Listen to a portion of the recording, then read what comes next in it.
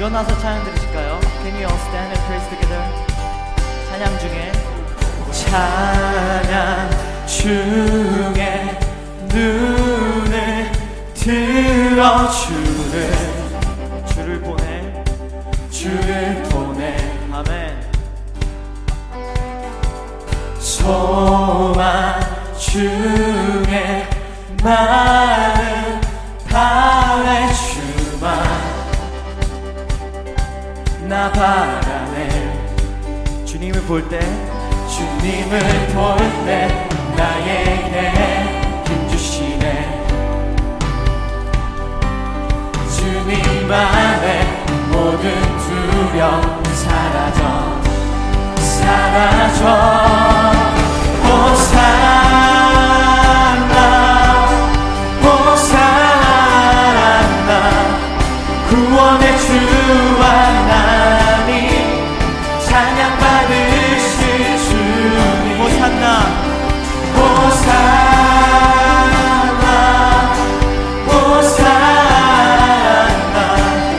내 안에 임하셔서 주님의 뜻을 이루소서. Praise is rising. Praises rising. Eyes are turning to you.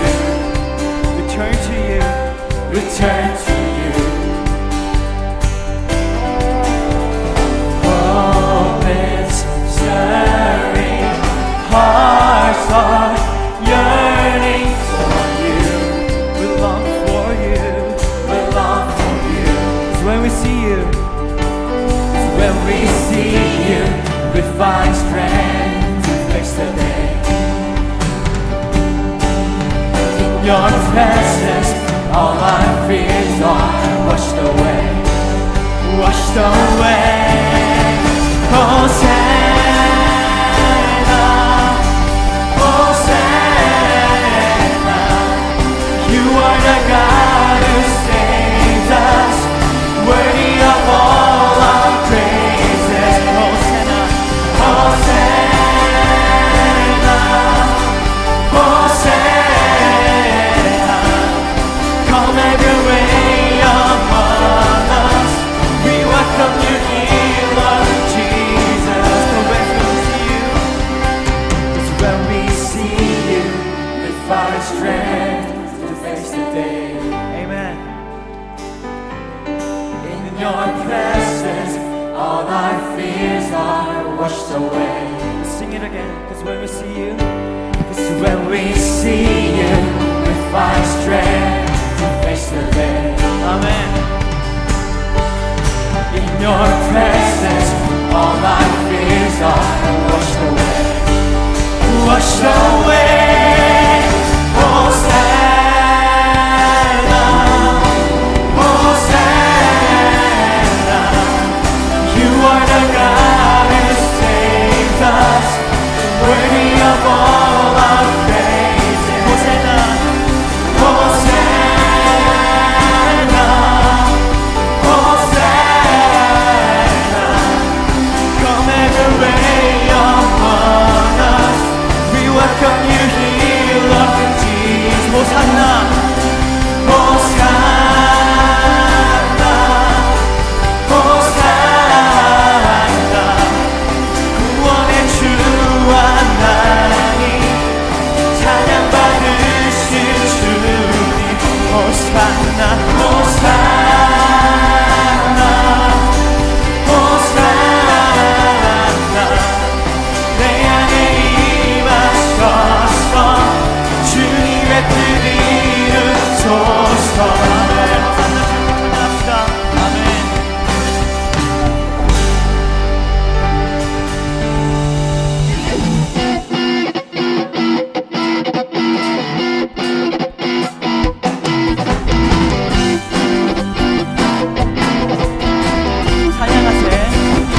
찬양하세, 찬양하세. 함께 소리 높여 찬양 드리세. 찬양하세, 찬양하세, 찬양하세. 소리 높여 찬양들 다시 한번 찬양드릴까요? 찬양하세 찬양하세 찬양하세 함께 소리 높여 찬양 드리세 찬양하세 찬양하세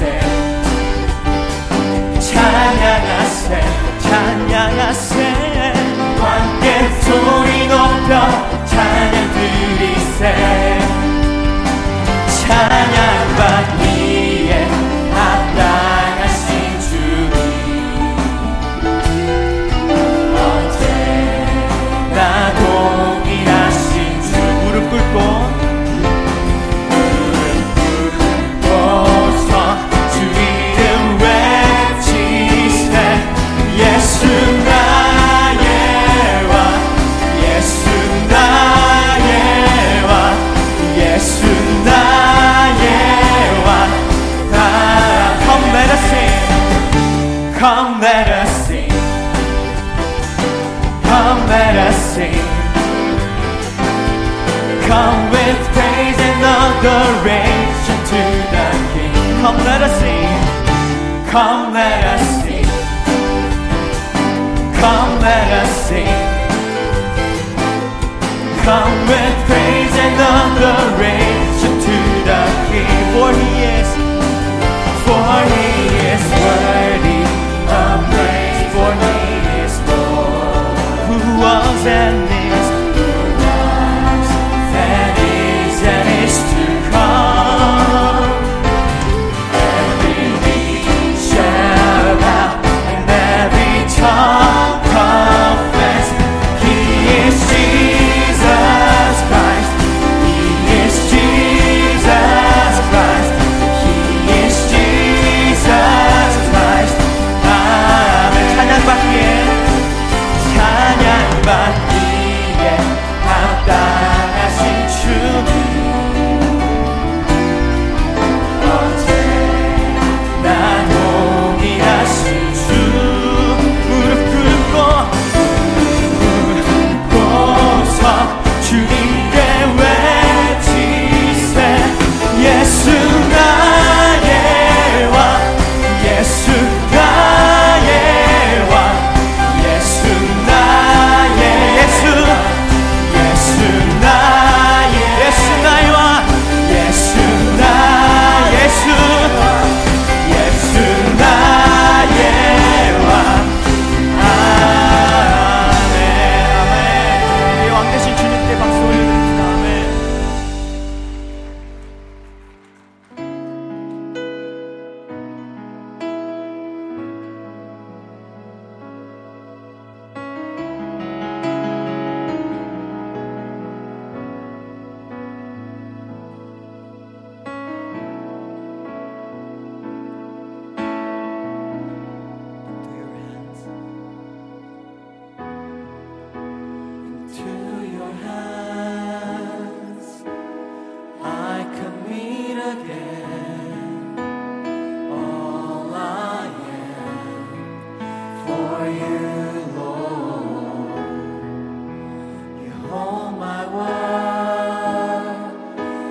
palm of your hand, and I am yours forever.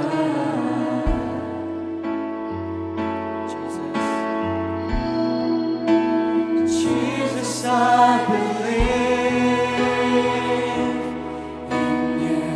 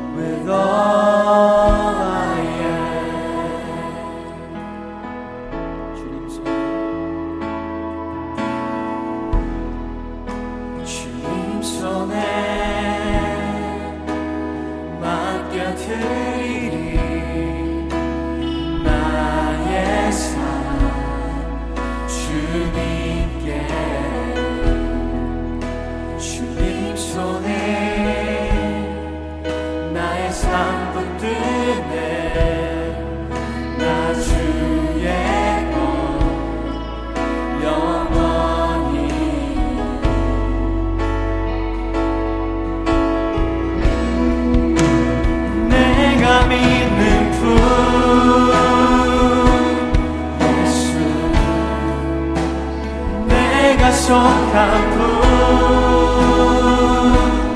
예수 삶의 이유 되시네 내 노래 되시네 내가 믿는 분 예수 내가 속한 분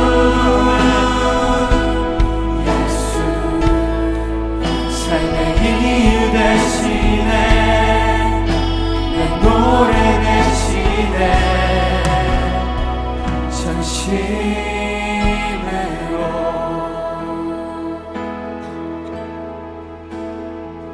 경배하리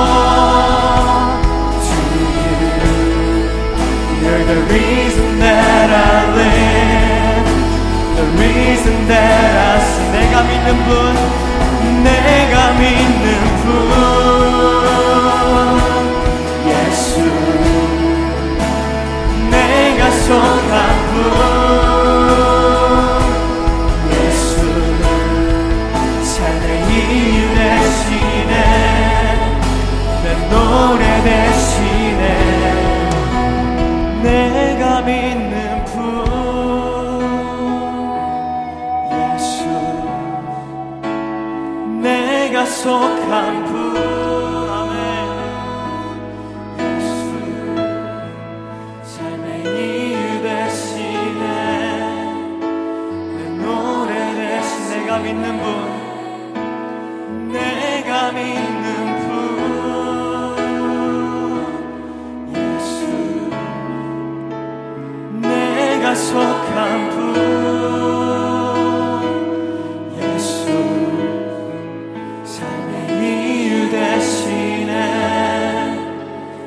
노래 대신에 전심으로 Can we all pray together for this worship today? Let's pray that God will guide us and lead us in this place today.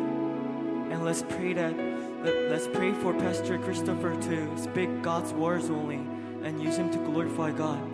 지금 이 시간 기도하실 때 다 같이 예배를 놓고 기도했으면 좋겠는데요.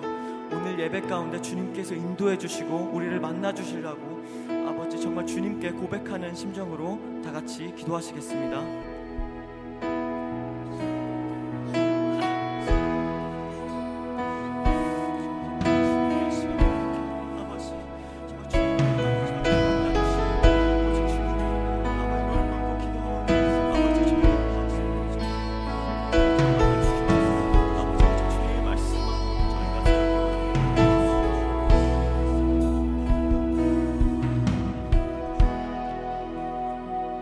Father, thank you for your faithfulness. Thank you for delivering us from our sins. As we have committed to you at this time, Lord, please help us to surrender all to you. And may our lives bring you glory and help us to lift you up and praise God. 사랑의 하나님 감사합니다. 우리의 왕 되시고 이 세상의 주인 되신 주님, 우리들의 죄로부터 구원해 주셔서 감사합니다. 지금 이 시간 우리가 고백한 것처럼 주님께 모든 것을 맡겨드리오니 나의 삶 붙들어 주시고 오직 주님만을 경배하도록 도와주세요. 예수님의 이름으로 기도드립니다. 아멘. You may be seated. 앉으시기 바랍니다. Welcome to Vision Worship. 비전 예배에 나오신 여러분들 주님의 이름으로 환영합니다. 우리 옆에 있는 분들에게 한번 서로 인사할 때 서로 오늘 은혜 많이 받으세요. 한번 인사하시기 바랍니다. 오늘 은혜 많이 받으세요.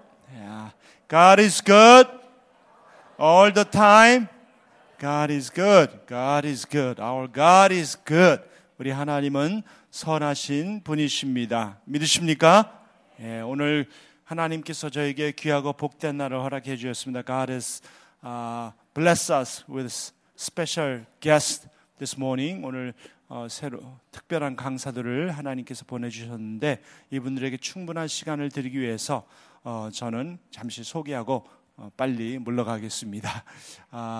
우리 크리스 유한, 또 어머니 되시는 엔젤라 유한, 또 아버님 되시는 리언 유한, 부모님과 아드님이 함께 오셔서 함께 말씀을 나누고 그 다음에 아드님이 받으셔서 말씀을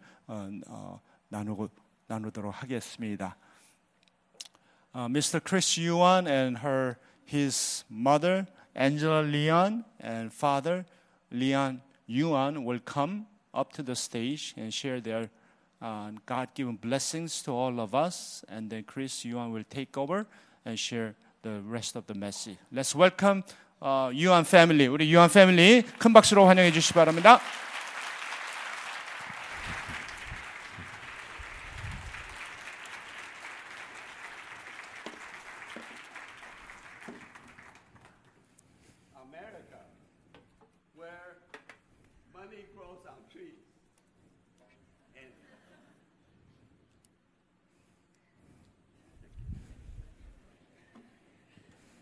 America, where money grows on trees.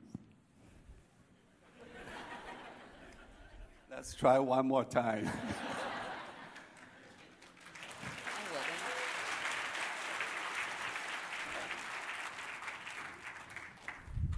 America, where money grows on trees, and streets are lined with gold.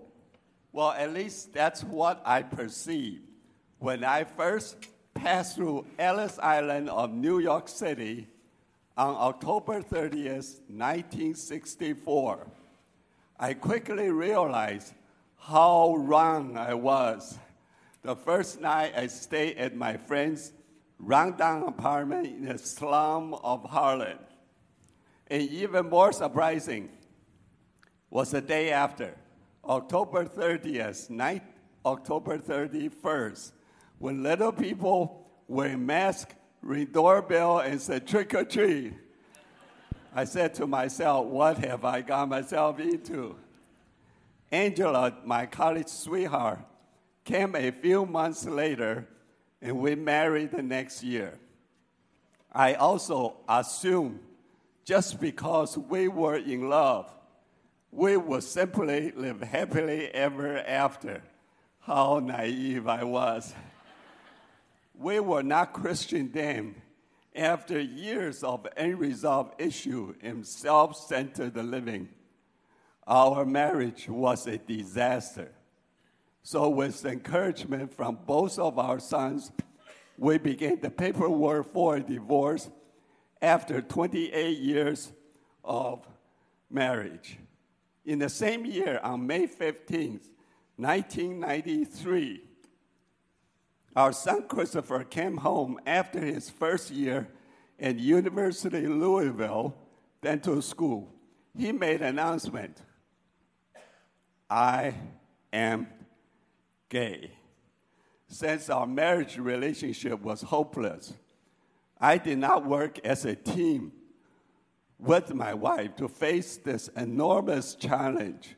Not only did I not comfort her, but I also accused her making our son gay. Christopher's declaration affirmed my belief that we should all go our separate ways. Let him be, because there's nothing I can do about it. Besides, isn't it more important to be happy? But my wife responded quite differently. You will never think that 3 simple words, "I am gay," could cause so much pain. I actually thought I could threaten Christopher with the ultimatum to choose the family or choose homosexuality. But Christopher already bought into the lie that he couldn't change, that he was born gay. So he said, "If you cannot accept me, I have no other choice but to leave." Without any hesitation, Christopher picked up his bags and left. Nothing can describe how I felt at that moment. It was worse than receiving news of Christopher's death. He could have come me with a knife, and it would have hurt less. In my mind, Christopher, who was closest to me, and my last ray of hope, had also betrayed me. I was at the end of my rope as my world fell apart around me. I had no more reason to live, so I determined to do the unthinkable. I was going to end my life. Even though I was not a Christian at that time, I felt the need to meet with a minister who gave me a pamphlet on homosexuality. Then I left home and bought a one-way Amtrak ticket to Louisville, where I planned to say goodbye to Christopher for the last time before ending it all. With only my purse and the pamphlet from the minister, I bought on the train thinking that death was the only answer to all my problems. Never being much of a reader, on the train, I began to read that pamphlet, which explained the plan of salvation, that all of us are sinners. Yet God loves us in spite of our sin. God opened the eyes of my heart. Then I realized that just as God loves me, I could love Christopher in spite of him living as a gay man. After arriving in Louisville, I caught a number from the back of the pamphlet and was connect me to a Christian lady who began to disciple me. For 6 weeks, I immersed myself into the Bible and felt as if I couldn't soak up enough. You see, I went to Louisville expecting to end my life. In reality, I did. One of my favorite verses today is Galatians 2:20.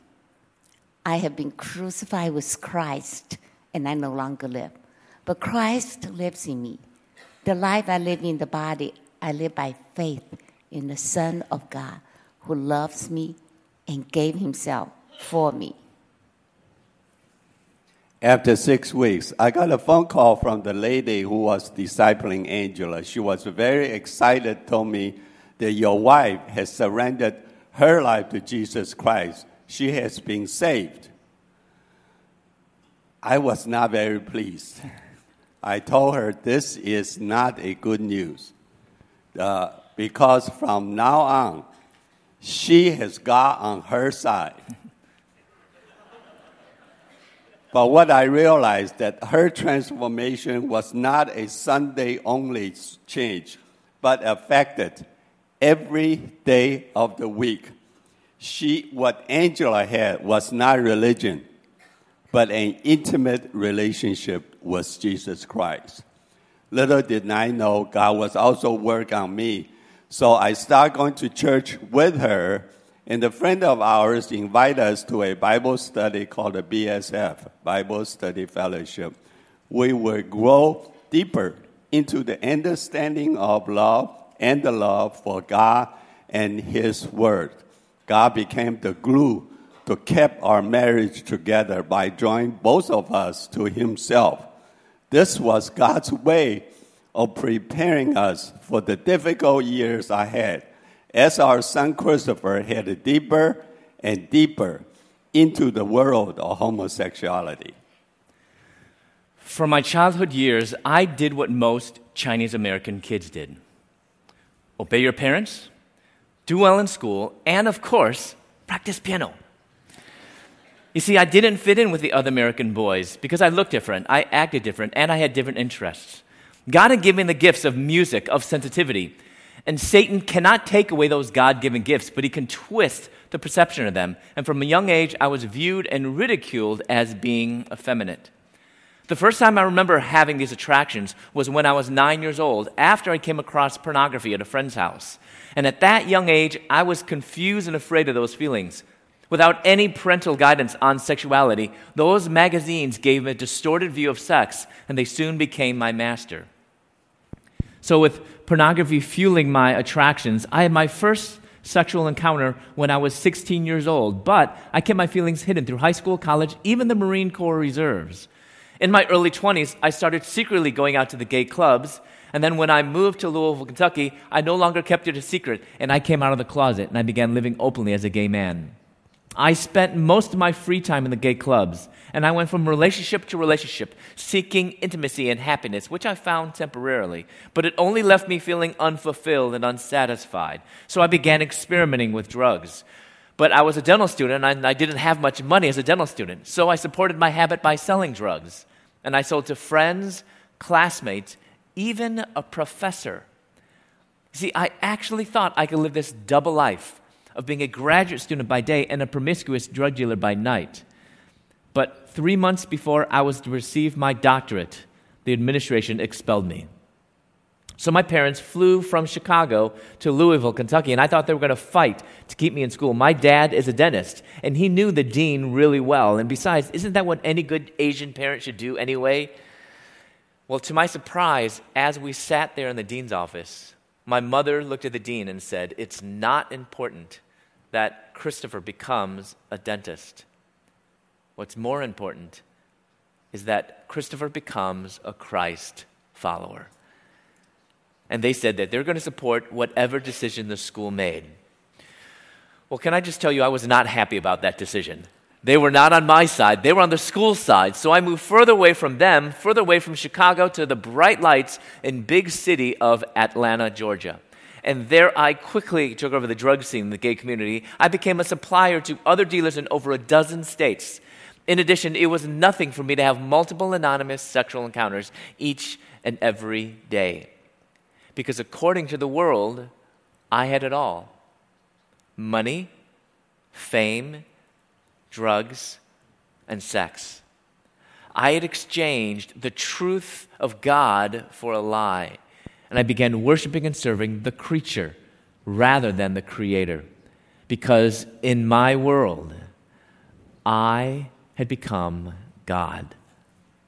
Leonie and I had no idea that Christopher was doing drugs, but we knew his biggest need was to know Jesus Christ as his Lord and Savior.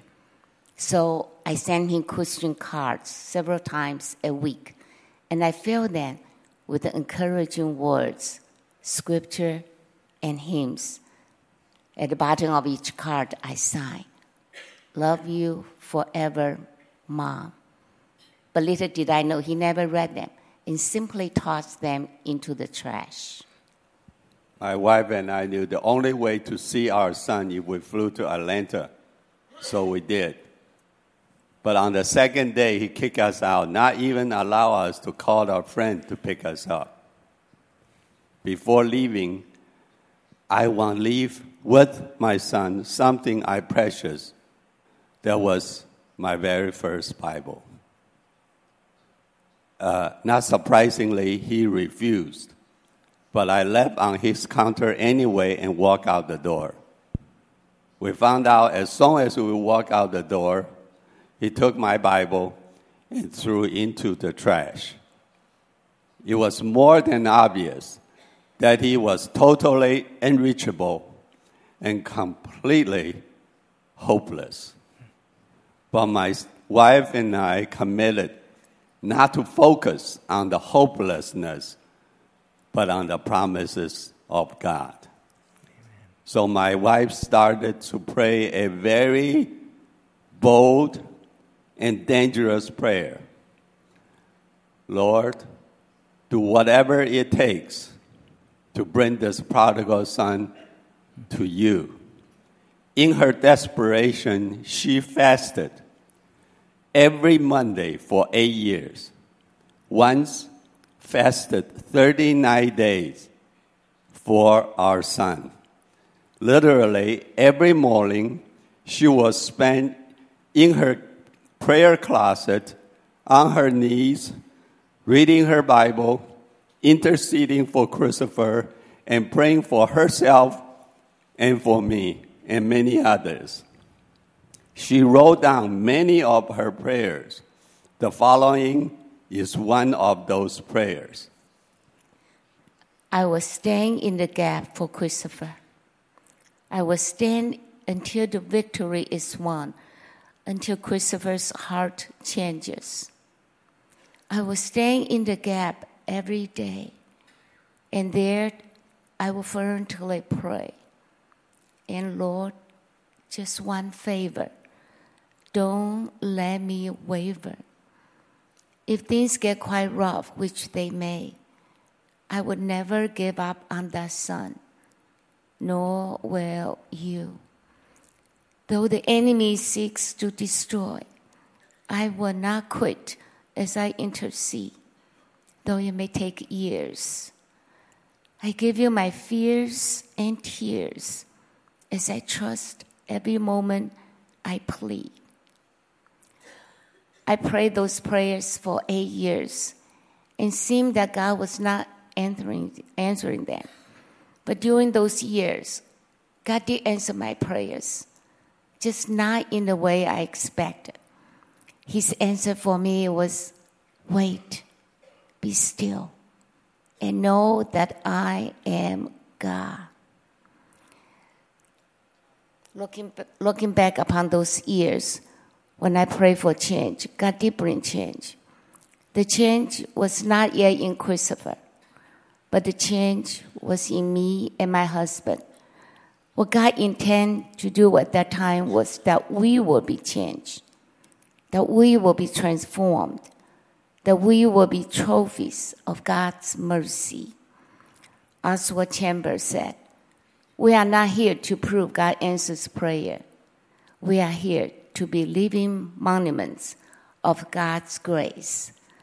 As we live out those years of waiting, we learn to walk and live as monuments of His grace, as God drew us to Himself each and every day.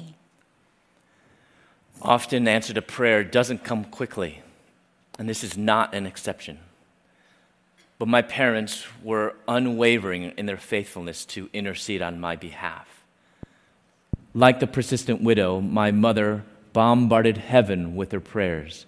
She knew that it would take nothing short of a miracle to bring this prodigal son to the Father.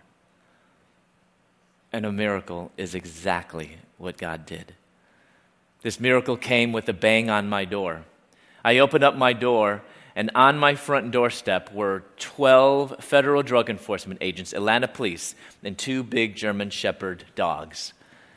I just received a large shipment of drugs, not my largest, but they confiscated all my money and my drugs, and I was charged with the street value equivalent of 9.1 tons of marijuana. With that amount, I was facing 10 years to life in federal prison.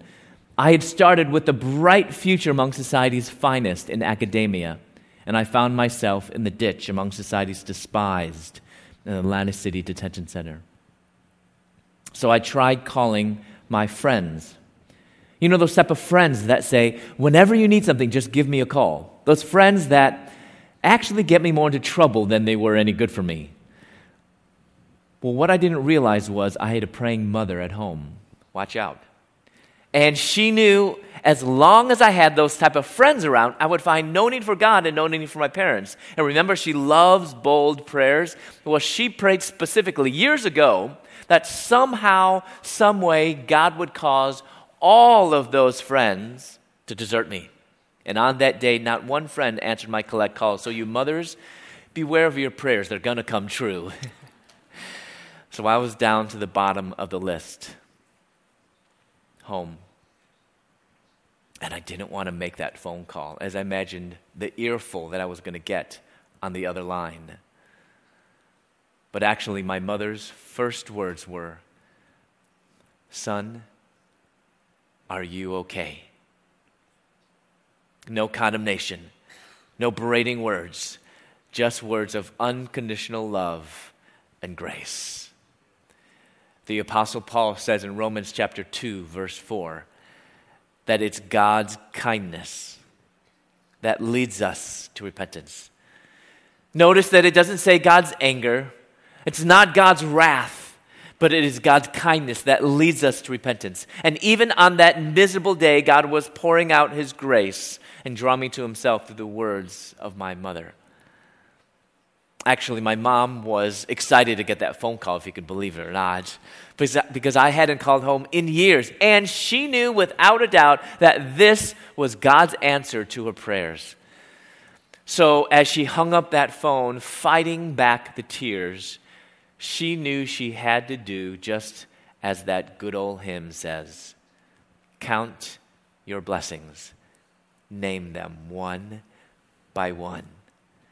No matter what storm she was going through, she had to count her blessings. So she set the phone down, and next to the phone was an adding machine, and she tore off a little piece of the adding machine tape, and she wrote down these first blessings. Christopher is in a safe place compared to before, and he called home for the very first time. As my years in prison passed, she kept adding to this list of blessings and counting her blessings and taping more pieces of adding machine tape to it. And today, this list of blessings is longer and taller than she is. Both sides. 3 days later, I was walking around the cell block, and I passed by this garbage can.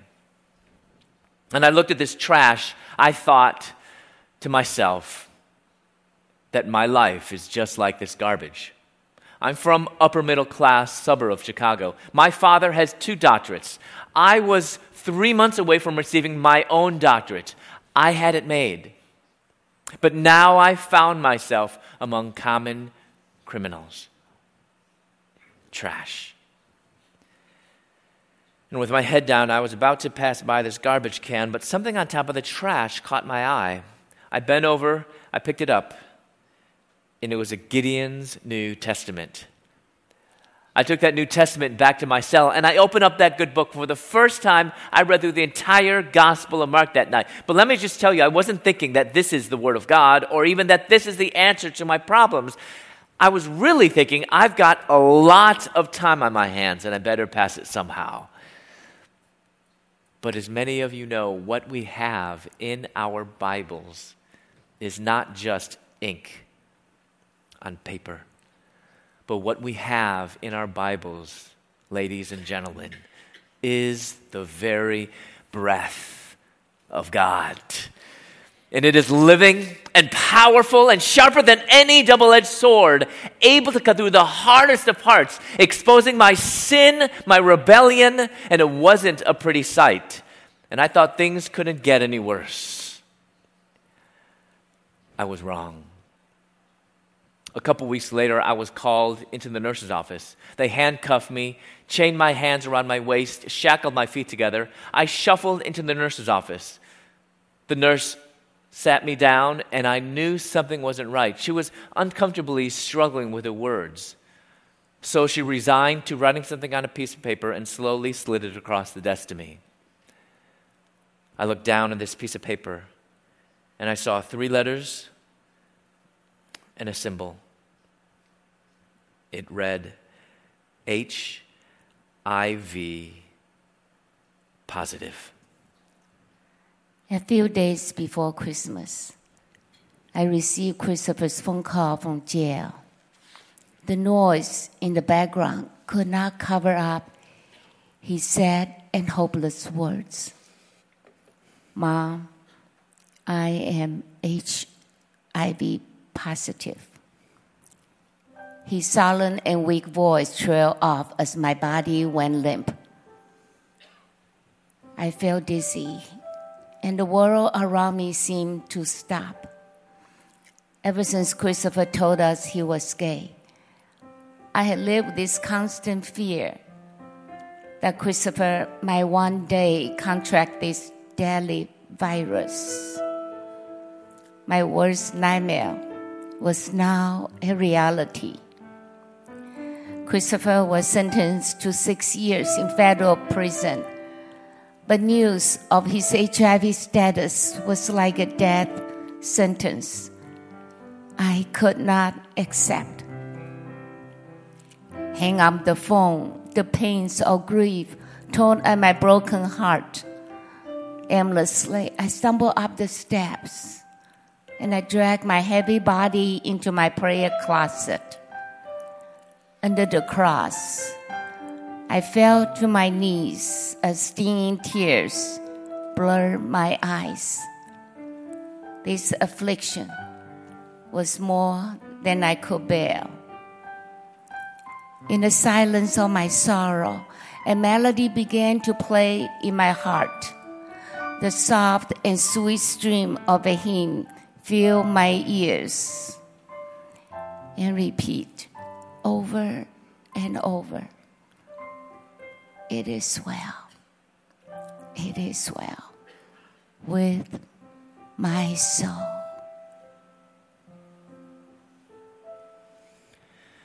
When peace like a river attendeth my way, when sorrows like sea billows roll, whatever my lot, thou hast taught me to say, it is well with my soul. Please sing with us. It is well with my soul, with my soul. It is well with my soul. One more time. It is well with my soul, with my soul. It is well with my soul.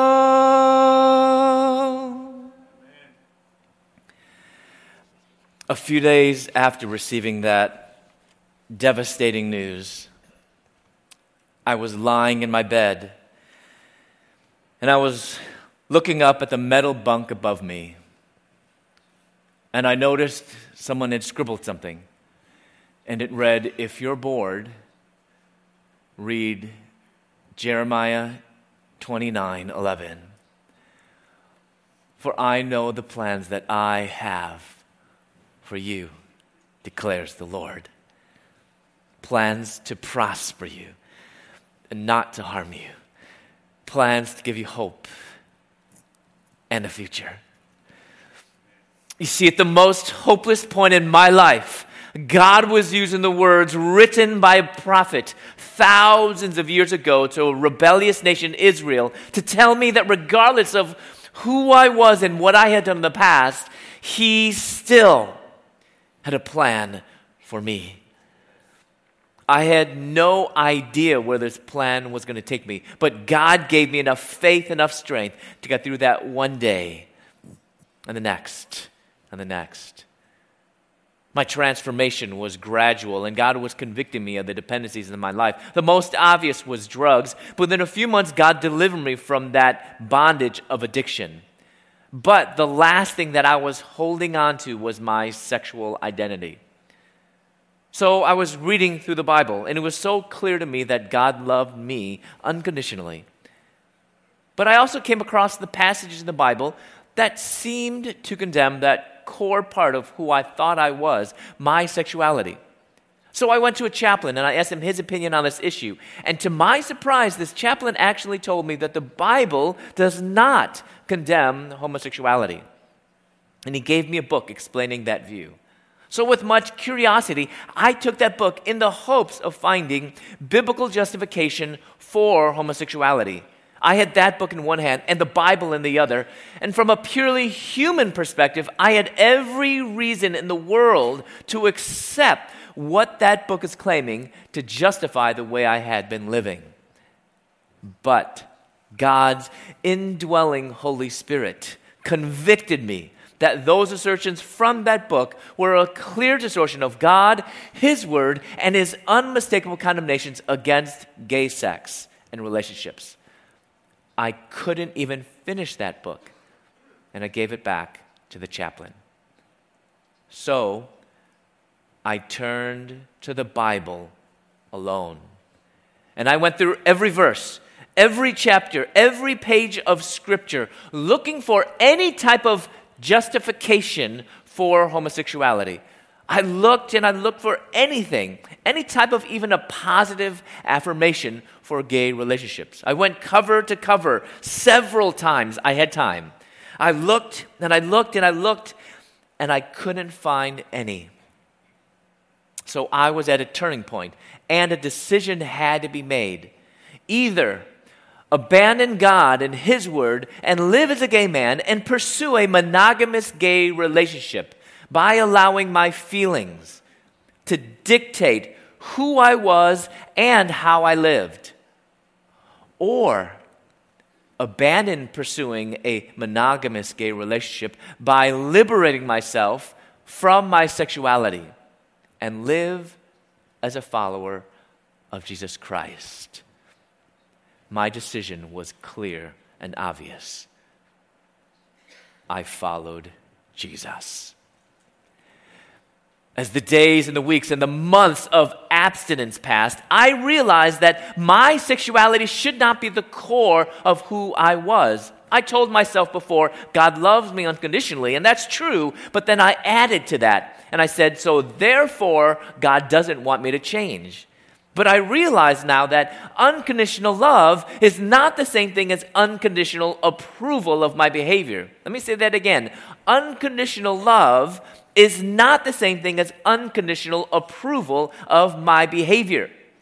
My identity should not be defined just by my sexuality. My identity shouldn't be grounded in my feelings or my attractions. My identity is not gay, ex-gay, or even, get this, or even heterosexual for that matter. Because my identity as a child of the living God must be in Jesus Christ alone.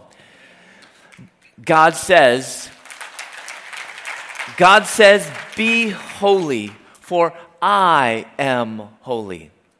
I had thought that if I wanted to please this God of the Bible, I had to become straight. I had to become a heterosexual. But even people who have heterosexual feelings, they still struggle with sin. So therefore, that shouldn't be my goal. Besides, God never said, be heterosexual, for I am heterosexual. But neither did He say, be homosexual, for I am homosexual. Rather, God said, be holy, for I am holy. So I realized that the opposite of homosexuality is not heterosexuality, but the opposite of homosexuality is holiness. As a matter of fact, the opposite of anything is holiness. I shouldn't focus upon what I feel or my attractions, but I needed to focus upon living a life of holiness and living a life of purity. Because change is not the absence of struggles, but change is the ability to be holy in the midst of our struggles. Because the ultimate issue is not what I'm struggling with. It's not my temptations or my desires, but the ultimate issue is that I yearn after God in total surrender and complete obedience. As I began to live this life of surrender and obedience, God began to reveal His plan for my life. And He called me to full-time ministry while I was in prison, of all places. And I realized that it didn't matter where I was, whether in prison or out of prison, because my calling on life would remain the same regardless of the location. And with that change of heart, God did another miracle. And He shortened my sentence from 6 years to 3 years, which is almost unheard of in the federal system. So with only about a year left of my prison sentence, I knew if I was going to continue on in ministry after prison, I'd better learn more about the Bible than just prison religion. So I called home collect to my parents, and I asked them to mail me an application to the only Bible college I had ever heard of, which is in our hometown, Chicago, called Moody Bible Institute. But then there was silence on the other line, because I think they both dropped their phones. They mailed the application into me to prison, and I was so excited when I got it. I tore it open, began filling it out, till I got to the end of the application where they asked me for references. Not from anybody, but these had to be specifically people who knew me as a Christian for at least 1 year. The only people that knew me as a Christian for at least 1 year were people in prison. So I had some slim pickings, but I was able to persuade a prison chaplain, a prison guard, and another prison inmate to write my references to Moody. So amazingly, Moody actually accepted me. I was released from prison in July of 2001, and I started the very next month in August of 2001. So imagine the surprise of my classmates when I answered their question, "What did you do this summer?" I graduated from Moody in 2005, and I went on to my Master's of Arts in Biblical Exegesis from Wheaton College Graduate School. I just received my Doctorate of Ministry from Bethel Seminary in St. Paul, and I just, 2011, co-authored a book with my mother called Out of a Far Country, A Gay Son's Journey to God, A Broken Mother's Search for Hope. This is a 2-generational book.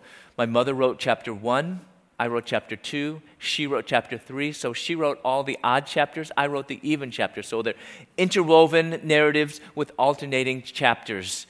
There's a study guide in the back of every book. And we have learned that many Christian high schools are using our book as a textbook.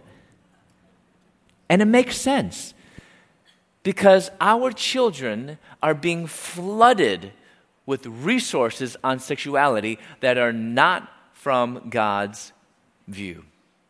And yet we have so few resources to give our children that show them what biblical sexuality looks like. Silence is no longer an option. We have to talk openly and frankly with our kids. Our children should hear about sex and sexuality at home. And I know that's difficult for Asian community, Chinese community. It's very difficult to talk about sex and sexuality. But if we don't, I guarantee you the world will. So people are using our book as this resource to help talk to their kids about sex and sexuality. People sometimes, grandmothers will go back to our table and get 12 books. And they say, because I have 12 grandchildren. But God has given us back the years that the locusts have taken away. And my parents and I, we travel around the nation, around the world, talking about God's grace and God's truth as a 2-generational ministry. And then as if that wasn't enough, God has a sense of humor. And He's brought me back full circle to Moody, where I'm now teaching in the Bible department. So I went from prisoner to professor. Only God can do that. But God has done far more abundantly beyond all that we have asked or thought. So how do we as Christians have a Christian response to homosexuality? How do we engage on this controversial, divisive issue of homosexuality? I mean, we have not done well at engaging, and we don't have a good reputation. As a matter of fact, the younger generation view us quite negatively when it comes to this issue of homosexuality. There's a book that's called Unchristian, written by David Kinnaman and Gabe Lyons. And they looked at young Americans and how young Americans view the church. And we are viewed to be confusing, not accepting, boring, insensitive, out of touch, too political, old-fashioned, hypocritical, judgmental, and guess what's at the very top? Anti-homosexual. Look at those percentages. 91% of those not raised in the church believe that we are anti-homosexual. That's a huge percentage. But what about our youth and young adults? Don't we teach them love the sinner, hate the sin? According to the survey, 8 out of 10 of our own youth and young adults believe that we are anti-homosexual. And note that it doesn't say anti-homosexuality, the issue, but instead it says anti-homosexual, the person. So unfortunately, we are viewed to be against gay people. And that is wrong. The gospel is not against people. It's for people turning from their sins and turning to Jesus. But unfortunately, we are still perceived to be against gay people. And people's perception is their reality. So what can we do to be a place that is more Christian? And how can we do a better job at engaging not on just this issue of homosexuality, but how can we do a better job at sharing Christ to the gay community? Well, there's 4 things that I think that can be helpful to us. First of all, we need to make sure that we have the right attitude. Are we convicted about our own sin? Sometimes we have the reputation that we're busy pointing out other people's sin, but we aren't convicted about our own sin. As I lived as a gay man, I felt Christians were telling me that gays and lesbians deserved a hotter place in hell. That Jesus had to hang on the cross a little bit longer for gays and lesbians. But we know that that's not the truth. Homosexuality is not the worst sin.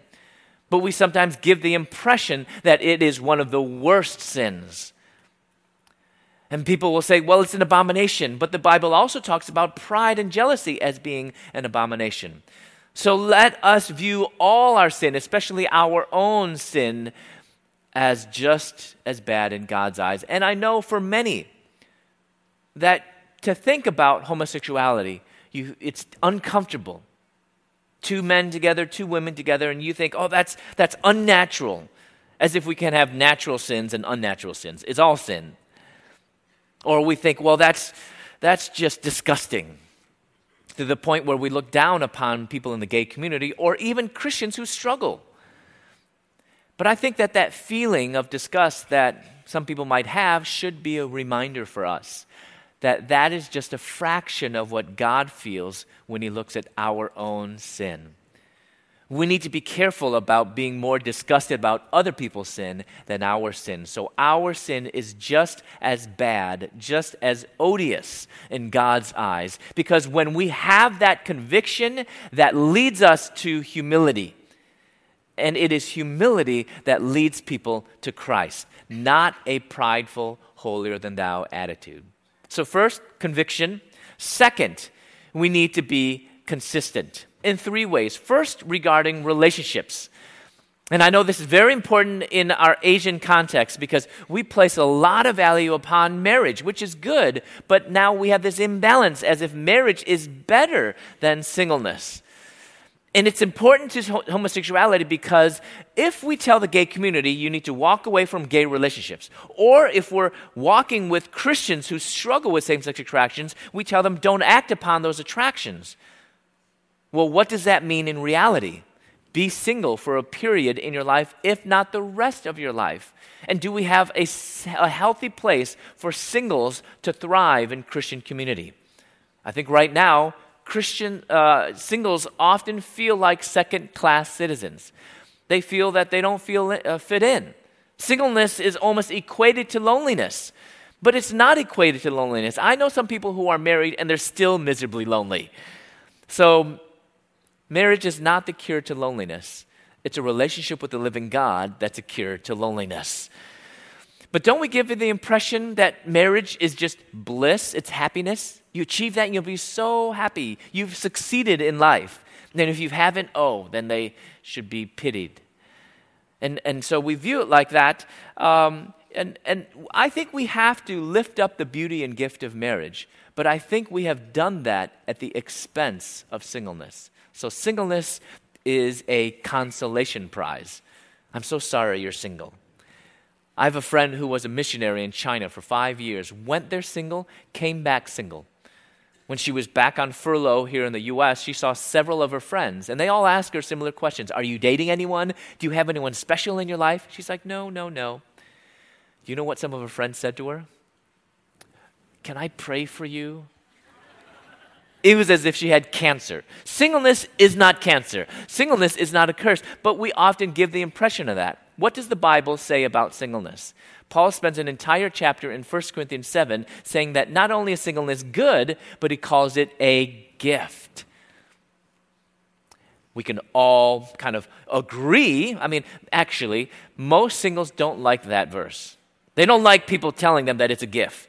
They say, I don't care what Paul says. I don't like this gift. What's the return policy on that gift? Can I give it back? You have that receipt? I don't want it. And I know singleness can be difficult. There are challenges. But there are also challenges with marriage. But there's blessings with marriage. There's blessing with singleness. We can all agree that marriage is a wonderful gift. But when it comes to singleness, we change it. And we don't say that it's a gift. We say it's a calling. Not anyone can be single. You have to either be Superman or Wonder Woman to be single, which I don't know if you've noticed, most superheroes are single.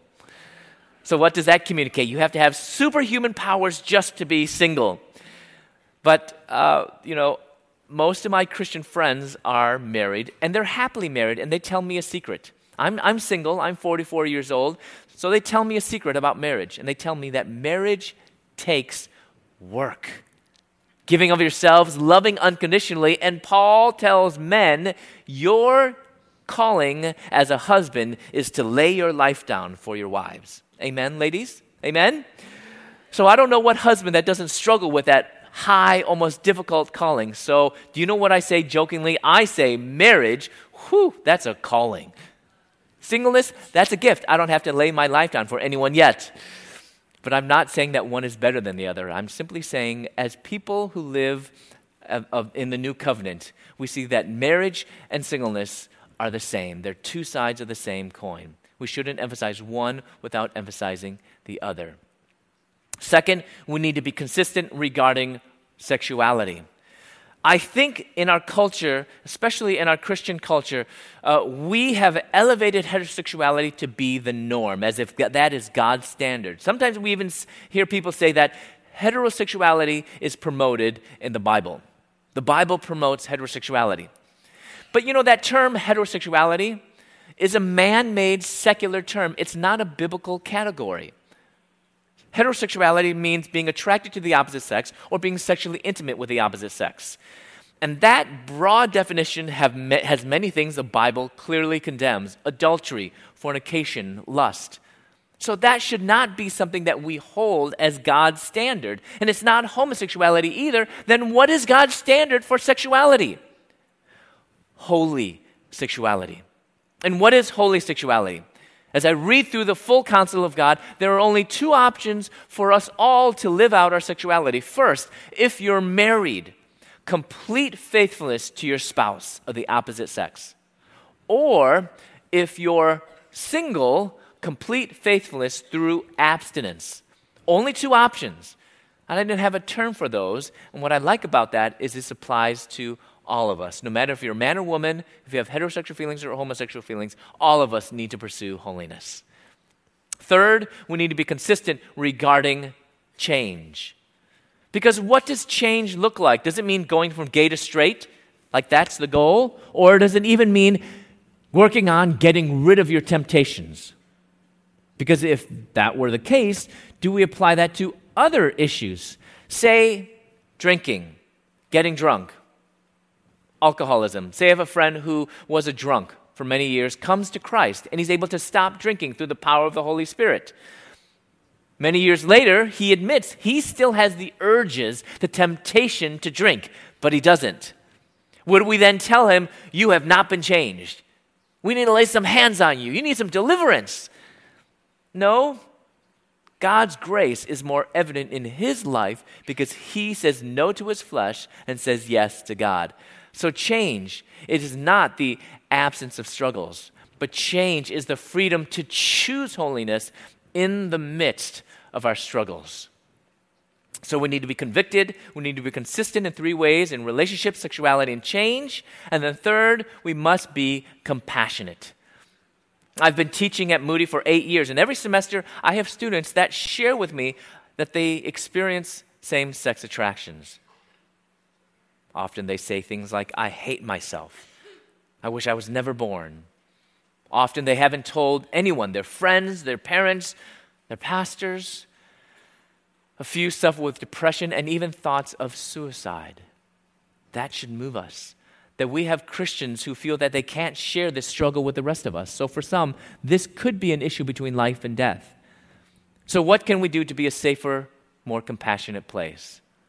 First, expect that this is present in the body of Christ. In our small groups, even in our pews. You never know. Not be surprised. And sometimes people say, wow, I'm so surprised that my good friend struggled with same-sex attractions. He came from a good home and he had Christian parents. Wait a second.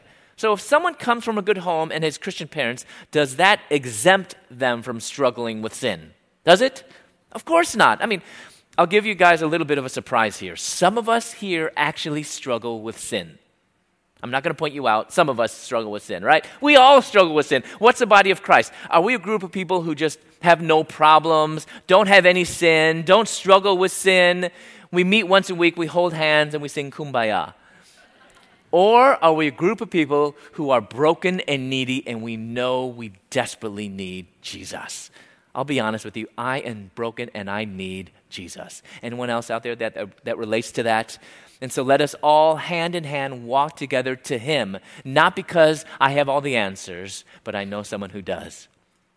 And his name is Jesus. So first and foremost, just expect that this is present here. Second, do we know our position? And it must be more than simply, it's a sin, don't do it. We must go deeper. What's our ultimate goal? I'll tell you our ultimate goal. Our ultimate goal is to lead people into a deeper relationship with Jesus Christ so that people are willing to surrender everything, including their sexuality. Deeper relationship with Jesus, and it's about full surrender. That applies to all of us in any situation. Third, maybe you have a friend and you've always wondered whether they struggle with this. And they're Christian and you want to let them know that you want to walk with them. So how do you ask them? How do you bring it up? Don't. Imagine if just someone asked you, just out of the blue, are you gay? That's awkward, okay? That wouldn't be anything that would be, positive. But instead, you can give assurance of your friendship. Tell them, I thank God for you. I just want you to know anything you say or do won't change our friendship. That creates a safe place and invites them in. Fourth, let us as Christians be more conscious and proactive in stopping the bullying and stopping gay jokes. And we might think, well, homosexuality is a sin, so what's wrong about saying a gay joke? But it's also a sin to make fun of other people. Besides, people are created in God's image, and if someone else is making fun of other people, we should stand up for their own dignity as created in God's image. So instead of saying, that's so gay, our kids often say, that's so gay, that's so gay. Let's encourage them to increase their vocabulary. How about instead of saying, that's so gay, how about that's so Baptist, or that's so Presbyterian? You can add in your modifier. So convicted, consistent, compassionate, and then fourth, we must be complete. And this is complete in our message. We are Christians and we focus upon God's truth because it's the truth that sets us free. So what is God's truth when it comes to gay sex and relationships? Oh, that's easy, people will say. It's a sin, which is true. But unfortunately, most people, they put a period after that sentence and they say nothing more. And that's equivalent to giving someone a 1 spiritual law tract. Have you heard of the 4 spiritual laws? Well, this is the 1 spiritual law that goes something like this. You're a sinner and you're going to hell. Sorry. In case you didn't know, that's not good news. That's bad news. But that's the message we have been giving to the gay community. You're a sinner, you're going to hell, there's no hope for you. It's no wonder why gays and lesbians want nothing to do with Christians, because we haven't been giving them the good news. We have been giving them the bad news. We have not been telling them the complete truth. We have been telling them an incomplete truth. And telling someone an incomplete truth can be just as harmful as telling someone a lie. So what is the complete truth? Paul says in 1 Corinthians 6, do you not know that the unrighteous will not inherit the kingdom of God? After that, he lists 10 sins. And in this list of 10 sins are 2 words in Greek that focus upon homosexual practice. So sometimes people look at that list and say, look, gays and lesbians won't inherit the kingdom of God. And when we do that, we conveniently forget about the 8 other sins. Because if we look at all 10 sins, none of us should inherit the kingdom of God. Bad news. But I'm so glad Paul didn't stop there. He didn't put a period at the end of that sentence and say nothing more. He goes on to say in verse 11 of chapter 6, such were. Did you catch that? Such were, past tense, some of you. But you were washed, you were sanctified, you were justified in the name of Lord Jesus Christ in the Spirit of our God. That is not good news. That's amazing news. That is news that we can declare from the rooftop to the gay community, straight community, to any community that needs to know about Jesus Christ. So our message must be redemptive. It has to focus upon the hope that we have in Jesus Christ, that you can be washed, you can be sanctified, you can be justified in the name of Lord Jesus Christ and the Spirit of our God. So how do we do that in practical ways in our lives right now with our friends and loved ones in the gay community? How do we do that with our Christian friends who struggle with same-sex attractions and want to follow God? How do we minister to them and walk with them? Well, let me give you some practical things. So 2 groups, Christians who struggle with same-sex attractions. How do we minister with them? That's mentoring discipleship. 2nd group, those that are in the gay community. How do we share Christ to them? First, let's talk about Christians with same-sex attractions. Say after this weekend, you actually have a friend that opens up to you about their struggle. What do you say or do? First, thank them. Do you know how hard it is to open up to another Christian on this issue of homosexuality, especially another Asian Christian? It's not easy. But they trusted you. Thank them. Second, tell them that they're not alone. Very often, Christians who struggle with same-sex attractions think that they're all alone, that no one will ever understand them. And I know, I'm Chinese, and I know in Chinese churches, we have many people who have struggled for years with same-sex attractions, and they feel like they can't open up to anyone because they think this is one of those sins that no one else will understand. Can you imagine walking as a Christian without another Christian to walk with you through your struggles? How hard that is.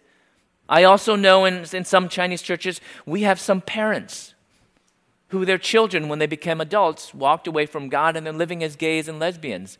And they are afraid to share with another parent, their other best friends. They're a Christian. We have to let people know you aren't alone. You're no different than me. We're all broken.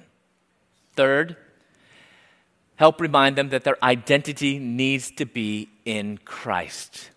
Our sexuality can be very overwhelming. You know, what we think, what we feel. But remember, no matter what we think, no matter what we feel, no matter what our attractions, those never define us. Christ must define us. And that needs to be the most important thing, and that applies to everyone. Let Christ define you, not what you feel, not even what you think, but Christ is our rock. He is our identity. Fourth, let us be realistic. Don't give these false promises. Oh, pray more, read the Bible more, and you could pray away the gay. No, we don't pray away our problems. We pray and fast and read the Bible so that when problems do come, we are faithful and strong in Christ to remain faithful to God. Fifth, don't focus on the outside and the externals. Sometimes as Christians, we want to focus so much and change people's mannerisms. But I want to see change from the inside out, not from the outside in. And God changes us from the inside out. Sixth, encourage God-honoring same-sex friendships. God-honoring same-sex friendships. These are, what I needed most are close friendships with men. I needed to see how men loved one another in God-honoring, non-sexual ways. Homosexuality, it's a legitimate need. Intimacy with the same sex, that's a legitimate need. It's only fulfilled in an illegitimate way.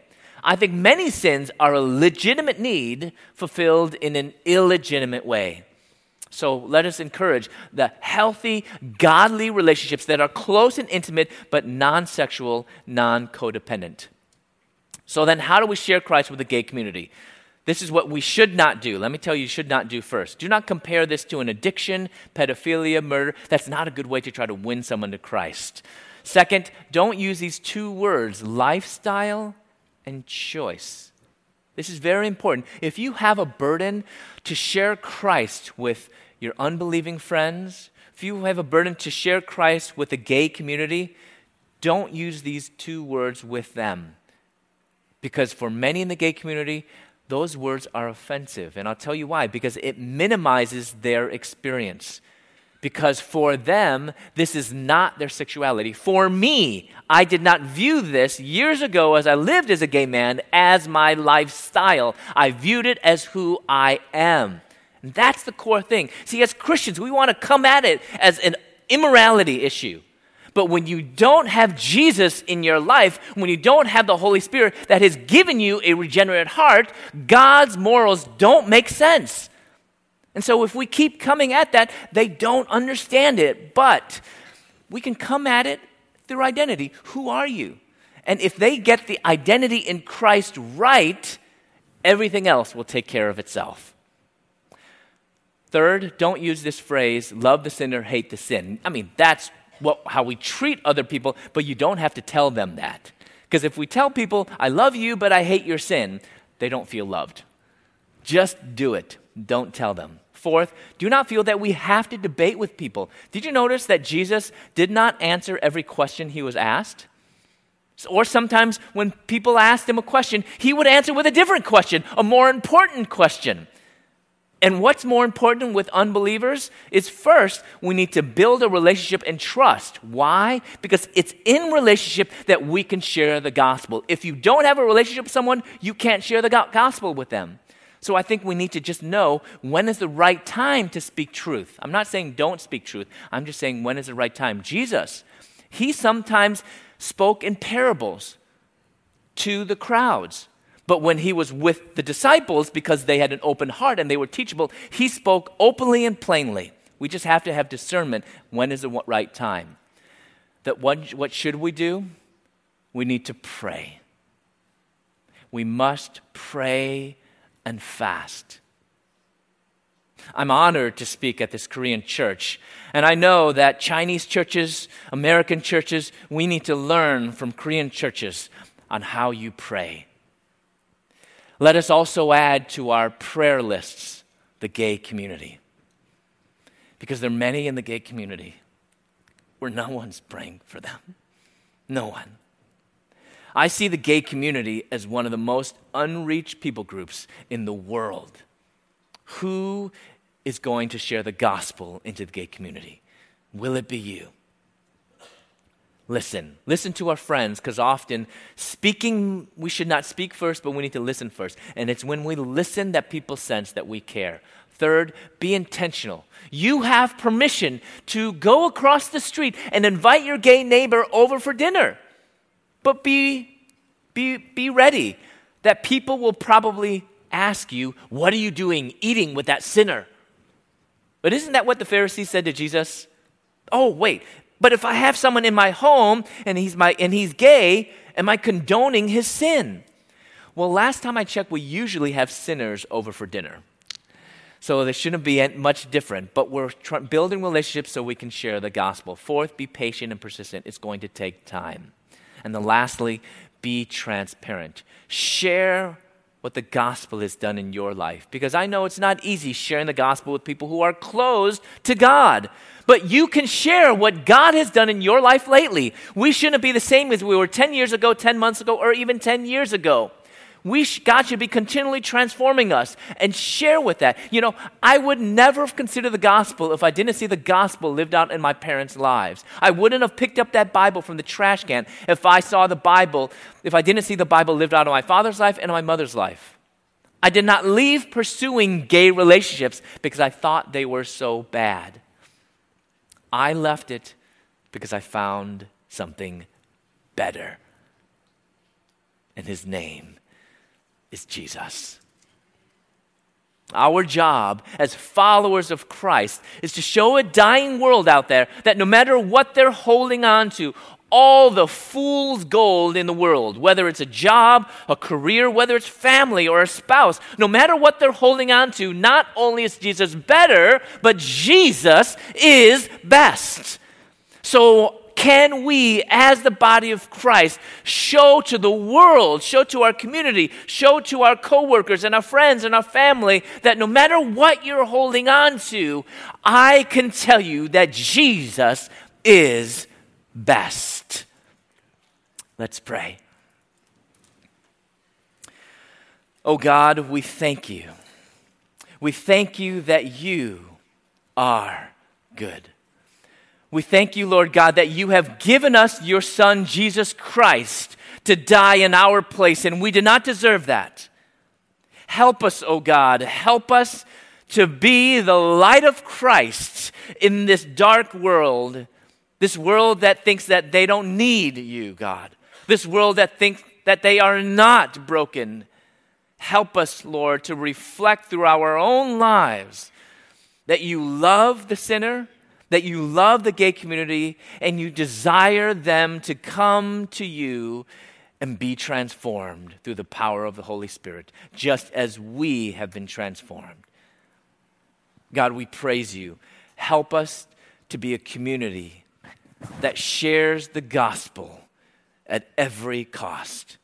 Help us to be a community that ushers in the revival that this land so desperately needs, oh God. Lord, I pray that we would commit ourselves daily, beginning today, to pray for the gay community, Lord God. Lord, we pray for our country, and we look at what's going on in the Supreme Court, and we realize that the only way that a country can be changed, the only way that the culture can be changed, is through people turning their lives over to Jesus Christ. So we pray for that, God. God, we pray for that. Oh God, change the hearts of men and women here in California, here in the U.S., in the world, in Korea, in Asia, in China, Lord God, that we would be a light to show others that there is hope, there is life, there is truth in you. God, we praise you, we thank you, and we ask this in the powerful, matchless name of Jesus, the Messiah. And the people of God said, amen.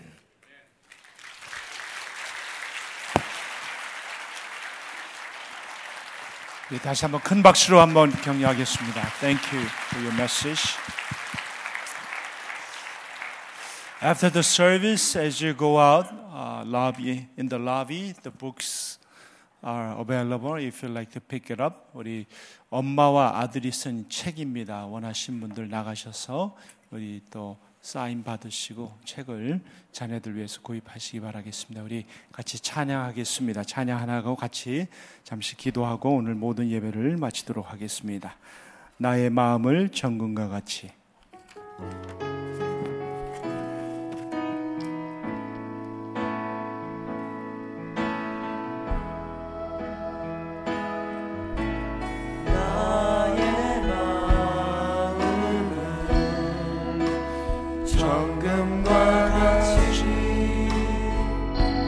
정결케 하소서 정금과 같이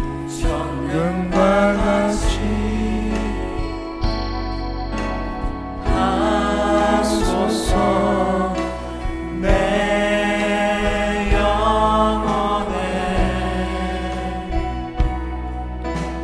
한 소망이 주님과 같이 거룩하게 하소서.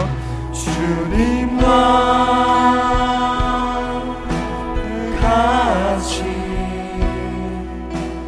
거룩하게 하소서. 나의 삶을 드리니 거룩하게 하소서. 주님 나를 받으소서. Purify my heart. Purify my heart. Let me be as gold and precious silver. Purify my heart. Let me be as gold. Let me be as gold. Pure. Let's sing it together. Refiner's fire. Refiner's fire. My heart's one desire Is to be holy. is to be holy, set apart for you, Lord. I choose to be holy, set apart for you, my Master, ready to do your will. 우리 같이 기도하겠습니다. Shall we pray together? God has spoken to us through His servants that we will be holy, just as He is holy. 우리 하나님께서 한 가족을 통해서 우리에게 말씀하셨습니다. 내가 거룩하니 너희도 거룩하라. 우리가 예수 그리스도 안에서 거룩하게 살 때 이 성적인 그 정체성을 확실하게 가지고 살 수 있는 줄 믿습니다. As we live a life of holiness, that God would give us the true sexual identity. So let's pray for ourselves that we will be holy before the Lord. And secondly, would you pray for the Supreme Court? Because they had a hearing this week and they will finalize the decision on June of this year regarding gay and lesbian marriages. 우리 대법원을 위해서 기도할 때 6월 달에 동성 결혼에 대한 최종 결정을 내리는데 저들이 하나님을 두려워하고 하나님 앞에서 바른 결정을 내릴 수 있도록 하나님의 은혜 베풀어 달라. 이 두 가지를 위해서 우리 같이 한번 합심으로 간절히 기도하겠습니다. 하나님 아버지, 우리 자신을 주님께 올려드립니다. 주님이 거룩한 것처럼 거룩하기 원합니다. 아버지 하나님, 우리가 이성주의든 동성주의든 아버지 하나님의 삶 속에서 예수 그리스도 안에서 거룩해 되길 원합니다. 예수 그리스도를 만나고 우리의 길이 되고 진리가 되시 생명이 되시 주님을 온전히 만나서 우리 삶이 변화되어서 하나님의 온전한 자녀된 놀란 역사에 있도록 도와주시길 간절히 바라고 원합니다. 우리 마음에 정죄하는 마음 없도록 도우시고 판단하는 마음 없도록 도우시고 예수의 사랑을 품을 수 도우시고 진리를 타협하지 않고 하나님의 사랑, 영혼들을 사랑하는 귀한 역사들이 있도록 은혜를 베풀어 주시길 간절히 바라고 원합니다. 성령께서 역사하시고 특별히 6월달에 있는 아버지 대법원 아버지 하나님 최종 결정에 함께 하시고 대법원 아버지 결정이 아버지의 다음 세대 또 미국 사회에 또 전 세계에 얼마나 큰 영향을 미칠지 저희는 잘 알고 있습니다. 저들의 하나님을 두려워하는 마음 주시고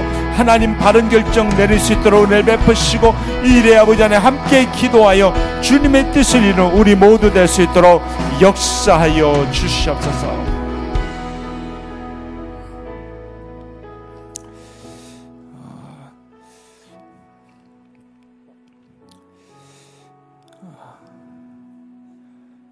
Father God, we want to lift up all of us unto you, Lord. Thank you for Christopher's mom, Angela Yuan, who was willing to go through pain to embrace her prodigal son. Prayer and fasting, that she will be able to not only restore the relationship with her son, but also restore the relationship between her son and God. Thank you for her living example. Thank you for giving her that compassionate heart to embrace her son and kneel down before you to pray on behalf of her son's well-being. Father, I want to lift all the parents this morning. Would you bless them? May they be a father of prayer and mother of prayer. They will pray for their children day and night, so that through their prayer, their sons and daughters would be holy, just as our Lord Jesus Christ is holy. Make us holy, Lord.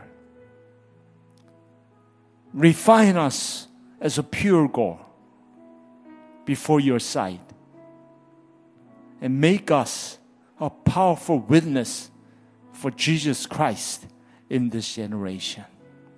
We want to pray for the Supreme Court judgment coming up on June. Would you touch the 9 Supreme Court judges? May they honor you. May they fear you in such a way that they will make the right decision that will affect not only this country, but also throughout the world. Father, protect our children. May they walk with our Lord Jesus Christ. Give them undivided attention to you, undivided devotion to you. Give them a God-given conviction about their sexuality. May they walk with you as a man of God and woman of God in this generation. 하나님, 우리의 부모 세대를 주님께 올려드립니다.